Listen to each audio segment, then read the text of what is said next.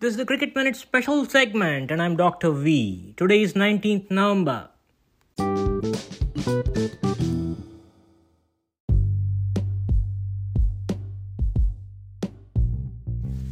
We have two special guests here with us today. Between them, we have 25 plus years of cricket experience as administrator, player, and fan. Without further delay, let's go to them for a brief introduction. Satish.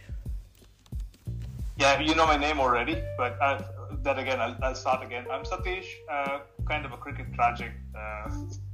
As a child, I couldn't bat, I couldn't bowl, but I could field. But again, I have a lot to say, and I live in London, and I support, here it comes, England. Wonderful. Thank you, Satish, for your time and your interest in coming to this program. Prakash. Hi, everyone. My name is Prakash. I am a Australian-born Londoner at the moment. Absolutely love cricket, die-hard cricket fan. Similar to Satish, at least Satish could field. I couldn't even do that. I couldn't play the game very well, so I decided to become an administrator. So I became an umpire and a scorer for a local club. Lot to say about cricket. Absolute, as I mentioned, die-hard fan, and really happy to be here. Thanks for inviting us, Satish. That's wonderful. Very kind of you for your time. Hey, the big guys like Rohit, Virat, KL, Ashwin have been given a rest. There is a stand-in captain and coaching staff for India versus New Zealand series.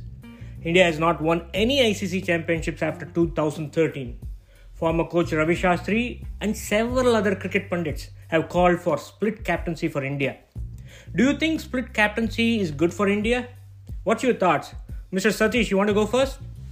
I think that's a very good idea. It's worked for the other teams. It could, or it might, or it will work for India because, for example, let's say Rohit leads the test team, all good. But again, sometimes he's not going to be available. He's going to be out. But I think it's come to a point where T20 needs to have specialists. They need to have people with that bent of mind. I'm not saying Rohit's too old, but I'm saying someone like Hardik would make perfect sense because bats, fields, bowls, and has shown enough captaincy potential. I think it's a good idea that his mind thing works in such a fashion. It's not like a conventional watch. For a T20 specialist, you need to be a kind of a stopwatch. Your mind needs to be working in speed, and it needs to slow down and probably go in reverse. So again, cutting a long story short, I think it also kind of eases some of the pressure on the other leaders. And I think after all of these, again, it's always good to have a pool of leaders in a team. We look at Australia. It's always good to have ideas bounced off and then give people enough potential to lead. So again, yes, I think a split captaincy might work. Again, if not for anything else, give it a shot. Hey, who knows what's going to happen? Wonderful. Thank you, Satish. Prakash, what's your thoughts? Yeah, first of all, I didn't answer one of your questions earlier, Ramesh, which was my favorite team is India. With that being said, totally echo what Satish is saying. I would probably build on it a little bit. First of all, the formats of the game are quite different. The long form, the short form, very different.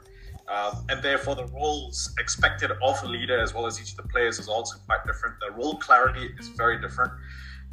That's the first point I have. The second point is because of that, because the formats of the game are so different, the leadership mentality also has to adapt and adapt very rapidly, right? One game is significantly more strategic from ball number one, session by session, day by day, while the other one is tactical, very tactical, right from ball one for the entire 40 overs that are played, or the 100 overs that are played.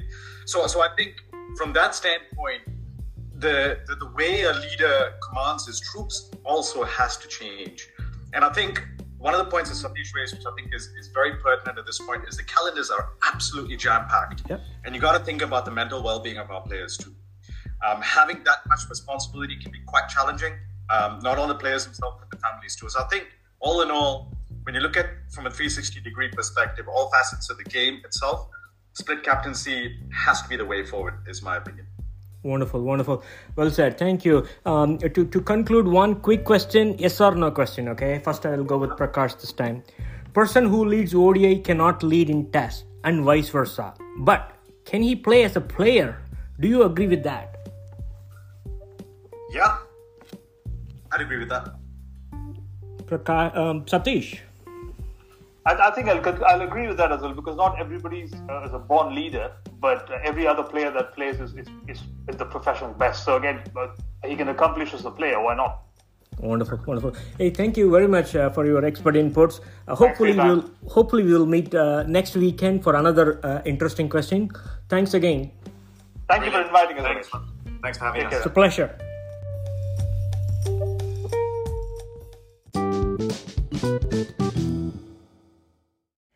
It worked for other teams, might work for India. T20 is not a conventional watch, but a stopwatch. The formats are different, the role clarity is different. Leadership mentality needs to adapt. It's also a mitigation factor for jam-packed calendar. Hello listeners, the verdict is very clear. Split captaincy is the way forward for India. That's it for this episode. See you in the next episode. Thanks for listening.